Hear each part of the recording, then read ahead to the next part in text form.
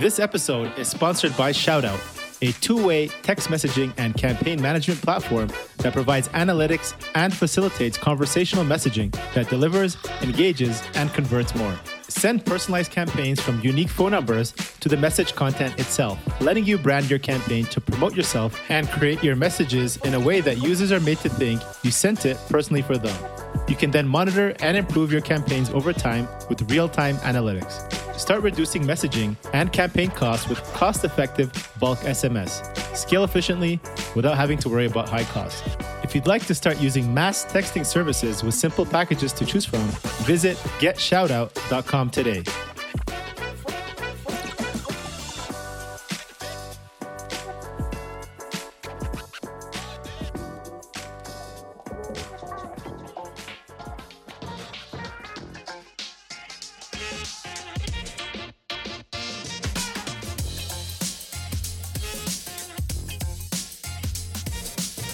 Hello, everyone. This is your host, Akil Jabbar, and welcome back to another episode of SaaS District.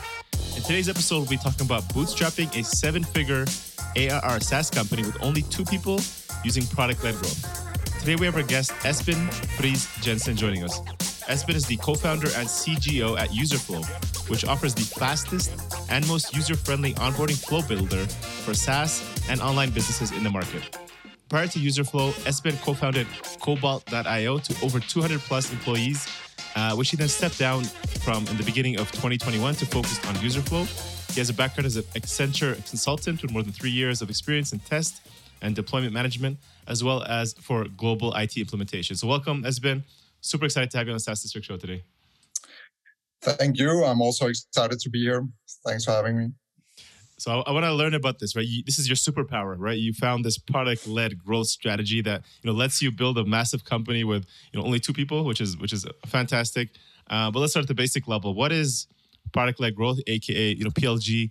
What is your definition of it? And maybe help the people who are new to this, think about it. Yeah, I think there are kind of 2 ways of looking at it. One is, and that's more a cultural mindset, is that you should think product first in everything you do. That basically means you as a company, whenever you do sales, customer success, marketing, operations, whatever, always think product first. So how could we solve this with the product instead of maybe solving it by adding additional people? So that's one way I like to present it. Another way to look at it is to look at its opposite, which is sales-led growth. So sales-led growth is basically where you involve people in your entire kind of buying journey, right? So the most typical example is when you go to a software as a service platform, the main call to action is request a demo. Mm-hmm. You then request a demo. Maybe you speak with a salesperson. Maybe you speak even with a BDR, so somebody before a salesperson, and you do a demo, and then you do another call maybe, and then you decide on buying. You negotiate contracts back and forth, and then you get to use the product. And then in a product-led growth motion, you switch that around and simplify it by basically allowing users to use the product before they speak with anybody through a free trial or a freemium. And then they get to experience the value of the product, and then they get to make the decision either themselves completely alone, maybe as a self-service purchase, or maybe they schedule a demo after that. But the product becomes a key part of the buying journey, so that's another way to look at it. That makes sense. So instead of if you have this capital and you're looking to invest to grow, right? So you can invest it in hiring a sales team and them doing the work of trying to build that, that relationship and show the values. Like, let's, invest in code and let these ninja, code warriors do the work in the back end, and they're doing the selling for you, right? Is what you're saying. Yeah, so you definitely need a strong product team in a product-led growth company. But I wouldn't say you completely have to exclude sales. As I said, there can still be, some people call it sales assist, or they call it product experts, or whatever you want to call it. But you can build a new type of sales team that is centered around the product, right? So the product is still the main driver for selling, but the sales team is kind of supporting that journey, right? But the sales team doesn't become the primary go-to and call to action. The product is, and then sales is kind of assisting that process. Okay, so if I'm thinking of starting a SaaS, or I'm trying to think of going this direction, because maybe most are thinking about the sales-led growth strategy, and they're like, okay, I want to optimize this and structure my SaaS like this. What are some tips you'll tell a SaaS founder that wants to create, maybe not perfect, but the most optimized auto selling product? Yeah, no. So you actually do need a very strong product, right? That needs to be a core focus of yours. To build the best product possible is really the essence of product-led growth. You can't fake it, right? And I think that's a big part of it. Is really in a sales-led model, you can kind of fake it. To be honest, right? You can sell a lot of PowerPoints and stuff like that, and then when people get to use the product, it's not really what they expected, right? But in a product-led growth motion, you can't fake it. So you need to have a strong product. So that's definitely number one. When you then have a strong product, I think there are a couple of things you can do. So one is, as I said, make product as part of everything you do. So that goes for your marketing material. Your landing page should highlight the product. You should have a free trial of some sort, so the users can actually go and experience the product on their own. You should ideally have some kind of product-led onboarding. That's what we help with at Userflow. So users can kind of onboard themselves. So automate where you can. And then ideally also self-service purchase, right? Using something like Stripe or something. So have that entire journey, allow the user to do everything self-service, and have sales as a nice to have in the background. And when you say that word, great product, right? I think that's kind of broad, right? So you say, okay, you can optimize marketing, so they'll come in, they'll understand what's happening. I have a free trial now. I can go in and use the product, and I have all these, now have all these resources, and there's a nice onboarding flow. Things are coming at me nicely, and then if I want to buy, I can choose to buy it. That flows nicely. But then the product itself, how do you think about like this is a good product? Like if I'm looking at this, like, well, this is exactly what I'm looking for. I agree. It's very subjective, right, in some sort. But really I see there's two things. One is it needs to solve a problem, right? So your product needs to solve a problem for the customer. That's number one, of course. If it's not solving a problem, it's a useless product, right? So that's important. And it needs to be a problem that users want to pay to get solved, right? It needs to be big enough of a problem that they don't see it as like something that could be nice to solve, but it's not really a big thing, right?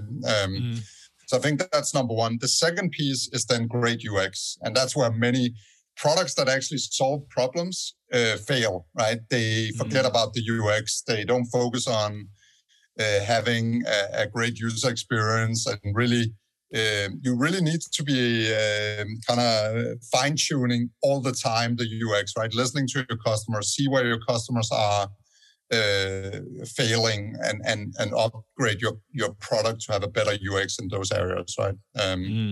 So UX is always this kind of afterthought or whatever, right? And features have the primary focus, but in many ways, if you solve a core use case with great UX, you have an amazing product. And that's what you see with many great products out there, right?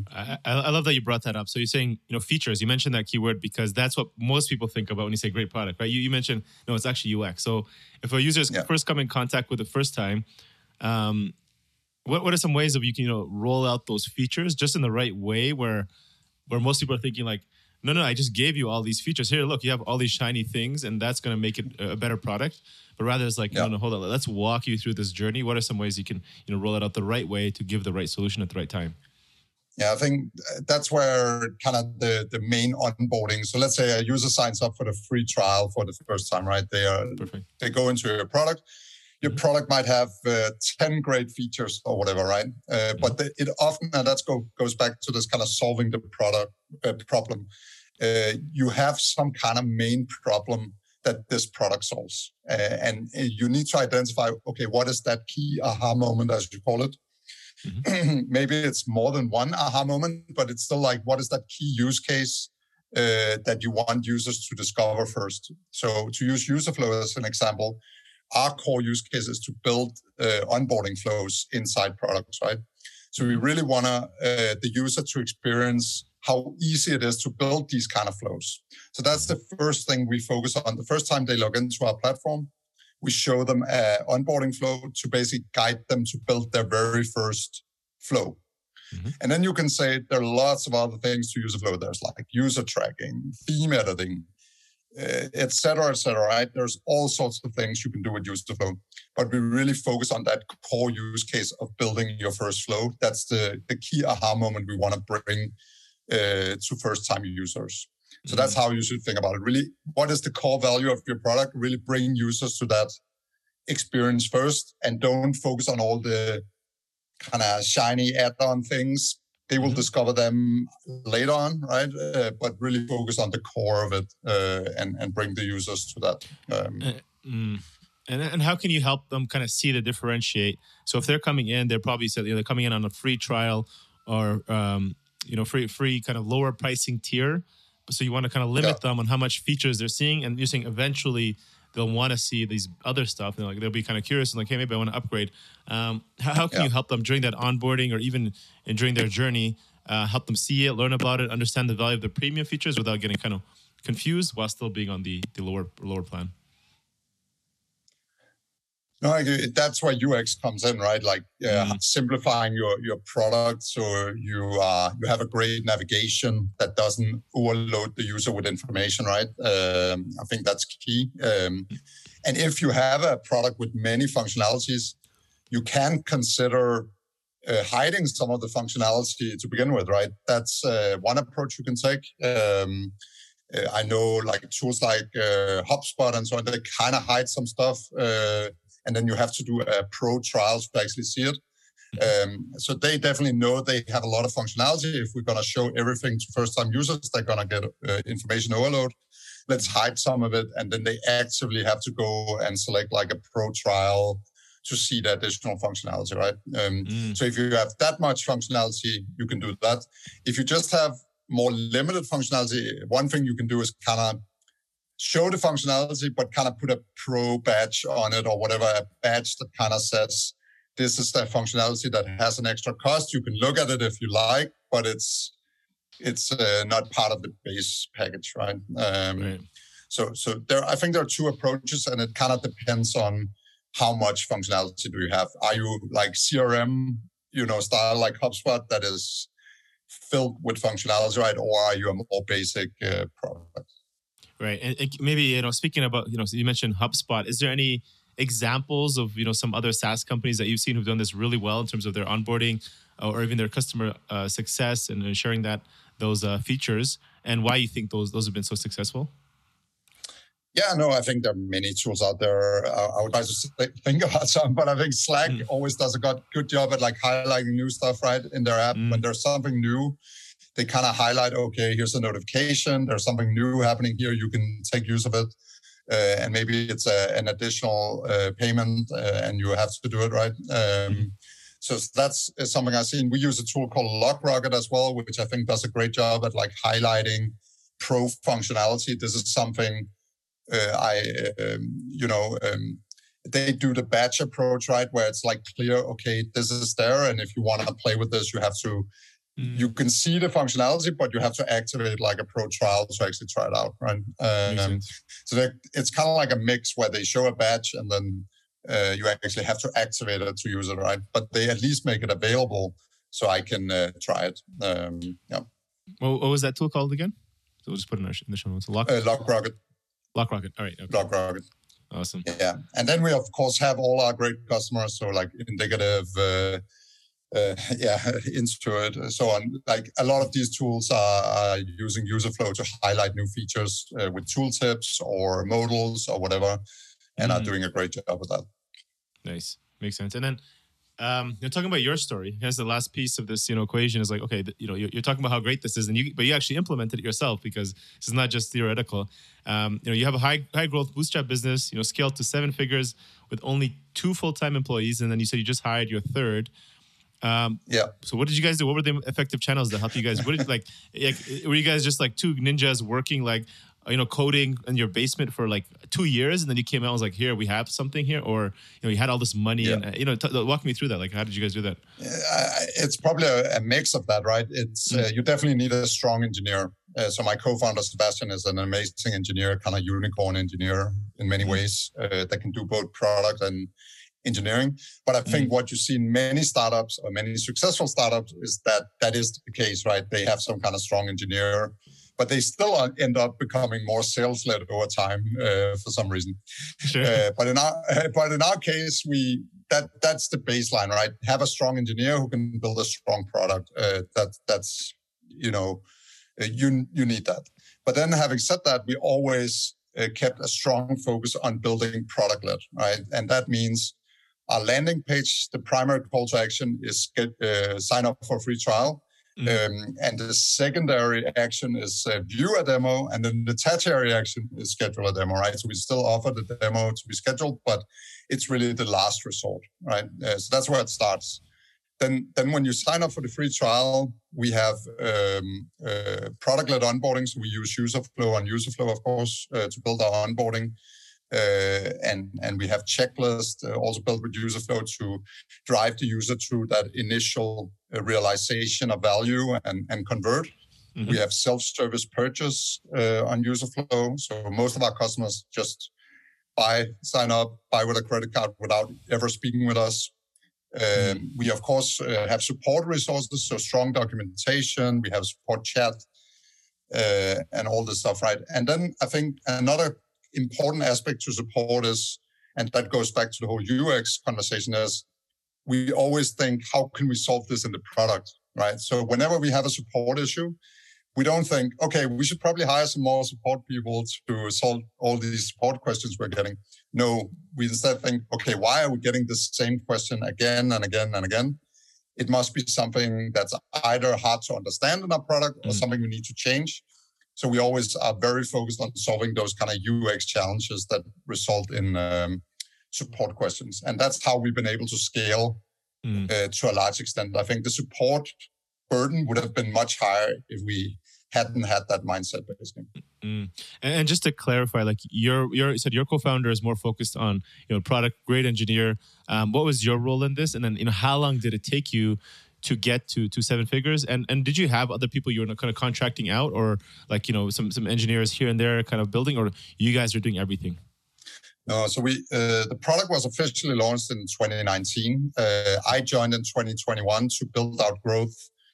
So basically build the entire product like growth flow. Of course, Sebastian had made a lot of like baseline stuff like the free trial and the website, but I built all the surrounding things around it. So like basically like email onboarding on the side, some kind of touch points, the support process, all these kind of different things that helps both convert and retain customers, but also a bit more marketing and stuff like that. But so from 2019 to 2020, Sebastian, you can say, was in primary build mode, right? So building the product, making sure it's a great product. Okay. I don't think you need to spend that. Like he still launched the product, so he had customers and stuff. So it wasn't like he was building in stealth. I think way too many companies build way too long time in stealth, where they should really like launch their free trial a bit sooner.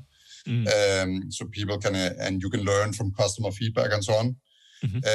So he had some baseline revenue, but really in 2021, that's where our growth took up. We grew like 6x in AR that year and hit the 7 figures just in 2021. And this year we are on a trajectory to grow, not at the same pace, but at a similar strong pace. And what were some of the primary marketing channels that you focused on that saw really pick up that that huge growth?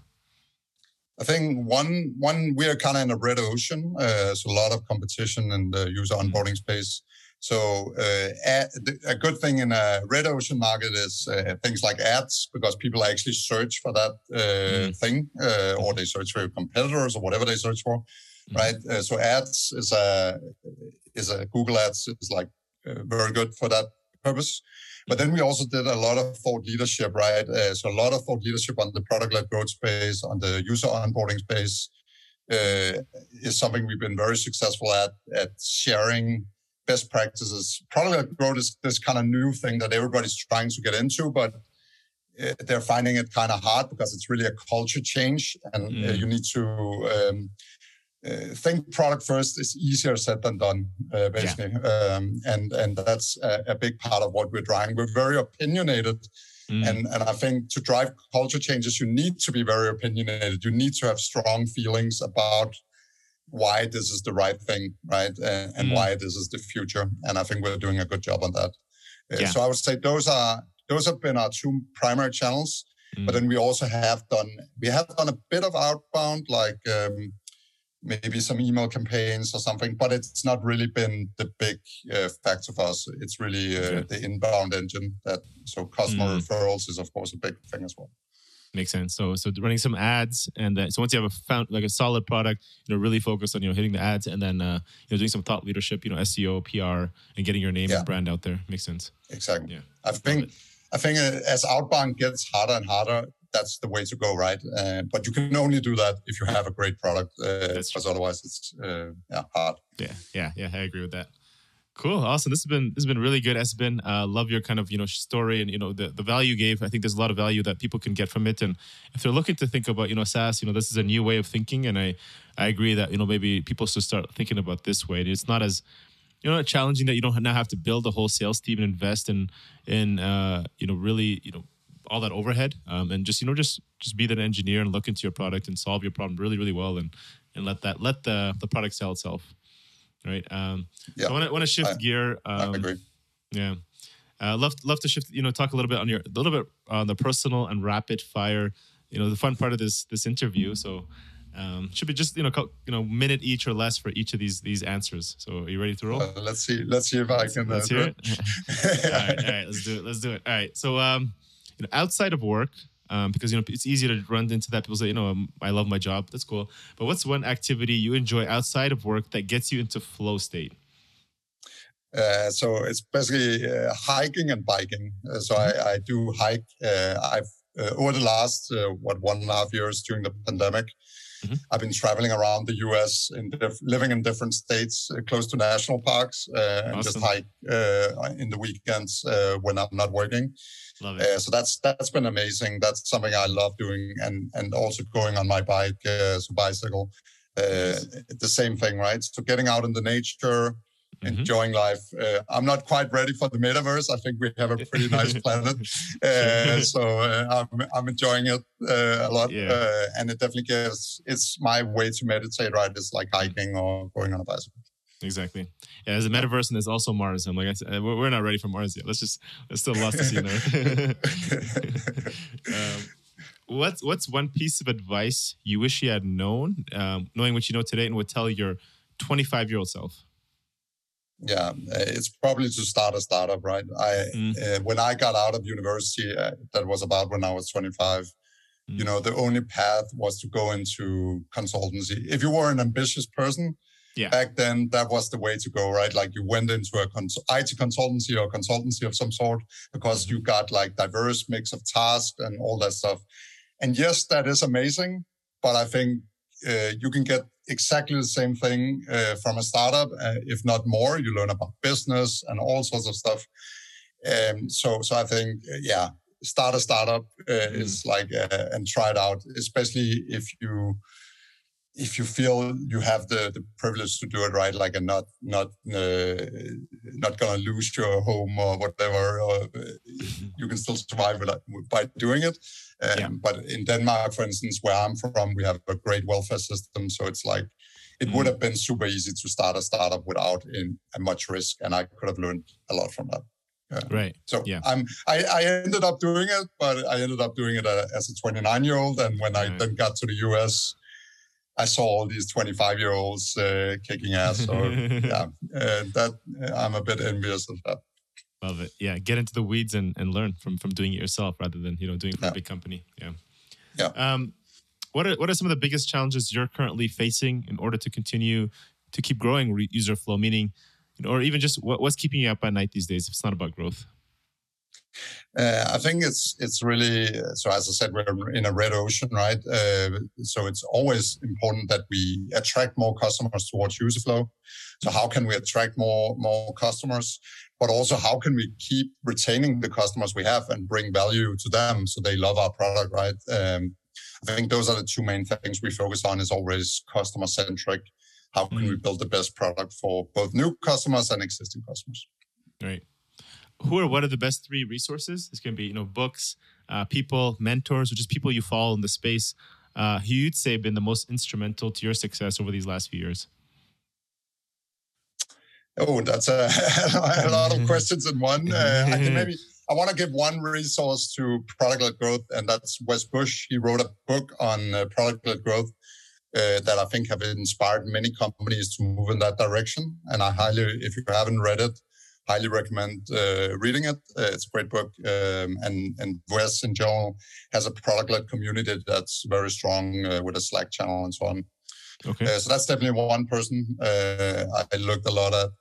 Then you have my Danish friend DHH, or David Handemeyer, who made a company with Jason Fried, Basecamp, which is also like almost bootstrap. I think they raised a bit of money from Jeff Bezos at some point, but that was a strange one. But they've managed to build a really strong SaaS company without being VC focused, and really also keeping this mindset of don't hire just to hire, really only hire if you need to hire. And they have a very small team, but a very successful companies. And I think besides from them, they've written, the reason I mentioned them is, of course, DJs is Danish, but also they wrote a lot of good books like Rework and so on about this stuff. So that's something I recommend checking out. But there's been a lot of success stories lately, like Aha is another big one, and MailChimp, both bootstrap companies who bootstrap to very successful businesses. So some companies that inspires me a lot. And then I would say maybe last person. This is going to be hard. It could have been, I think I'm going to give him some credit because he was a big resource for me in the early days of SaaS is Jason Lemkin. Oh, yeah. I think he's more on the sales-led side, and I hope he will transition a bit because I think he needs to see that the world is changing towards product-led growth more. He's very much from the sales-led SaaS world. Yeah. So a lot of his advice is sales-led, but still, I think he has helped a lot of SaaS businesses out there to get great insights, and this SaaS community is fantastic. Yeah, I also think his main reason for that is because I think when Adobe was very, enterprise focused, so I think that was like, how do we get to these big guys and get the decision makers? So I think the sales led, might make more sense at that point, right? Yeah. Awesome. All great resources. We'll add those links to the show notes for people to check out, and hopefully get some tips from as well. So, cool.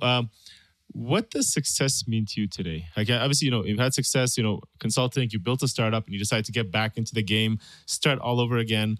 But what does it mean to you today, whether it's personally, business, financial, life? I mean, there's no right answer.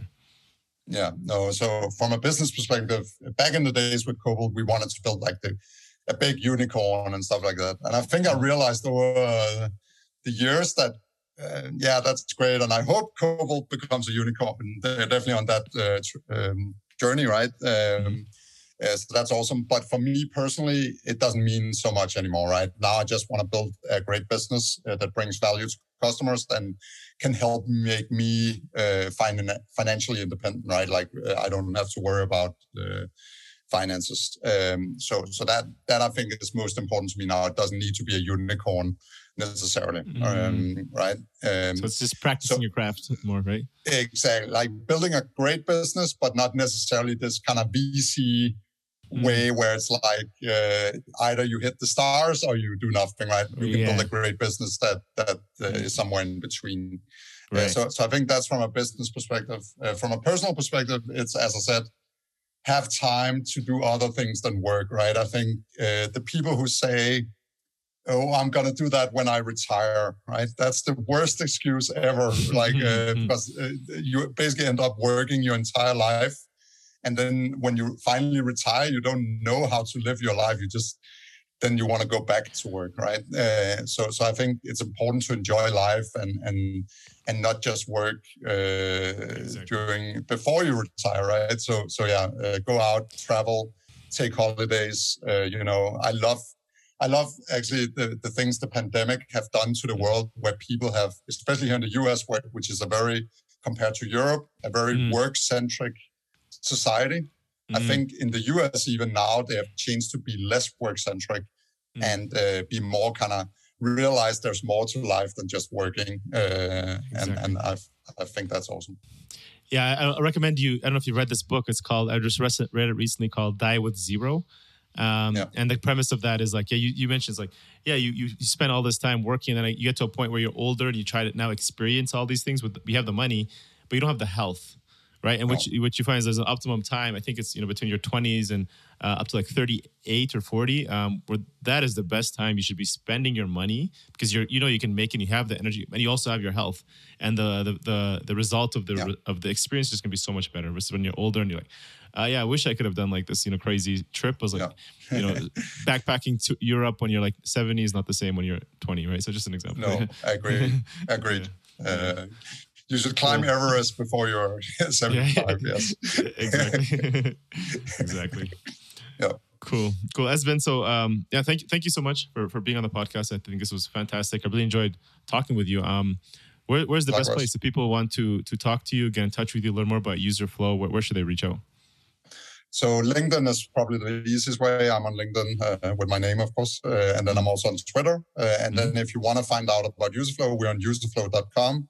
Mm-hmm. And we also actually have 2 video series there that are quite interesting. One about how we do product-led at Userflow. Mm-hmm. So basically from end to end, how we approach product-led at our own company. Mm-hmm. And then we have one on onboarding best practices. So where you can learn about how to build product-led onboarding for your own business. Awesome. Cool. So guys listening in, check out userflow.com and make sure to reach out to Esben on LinkedIn. All right. Thank you so much once again, Esben, and appreciate you joining us SaaS District Show today. Thank you. My pleasure. Cheers. Thank you all for watching this episode and joining SaaS District today. Don't forget to like, subscribe, and hit the bell for future episodes where we interview top leaders in the SaaS industry. If you're a SaaS company looking to grow and unlock the true value of your business, get in touch with us at Horizon Capital, and myself or one of our consultants will provide a free assessment to help you get there and hit your goals. If you have any feedback or suggestions for this podcast, please comment down below and help us improve our content for you all. Thanks again, and see you on the next one.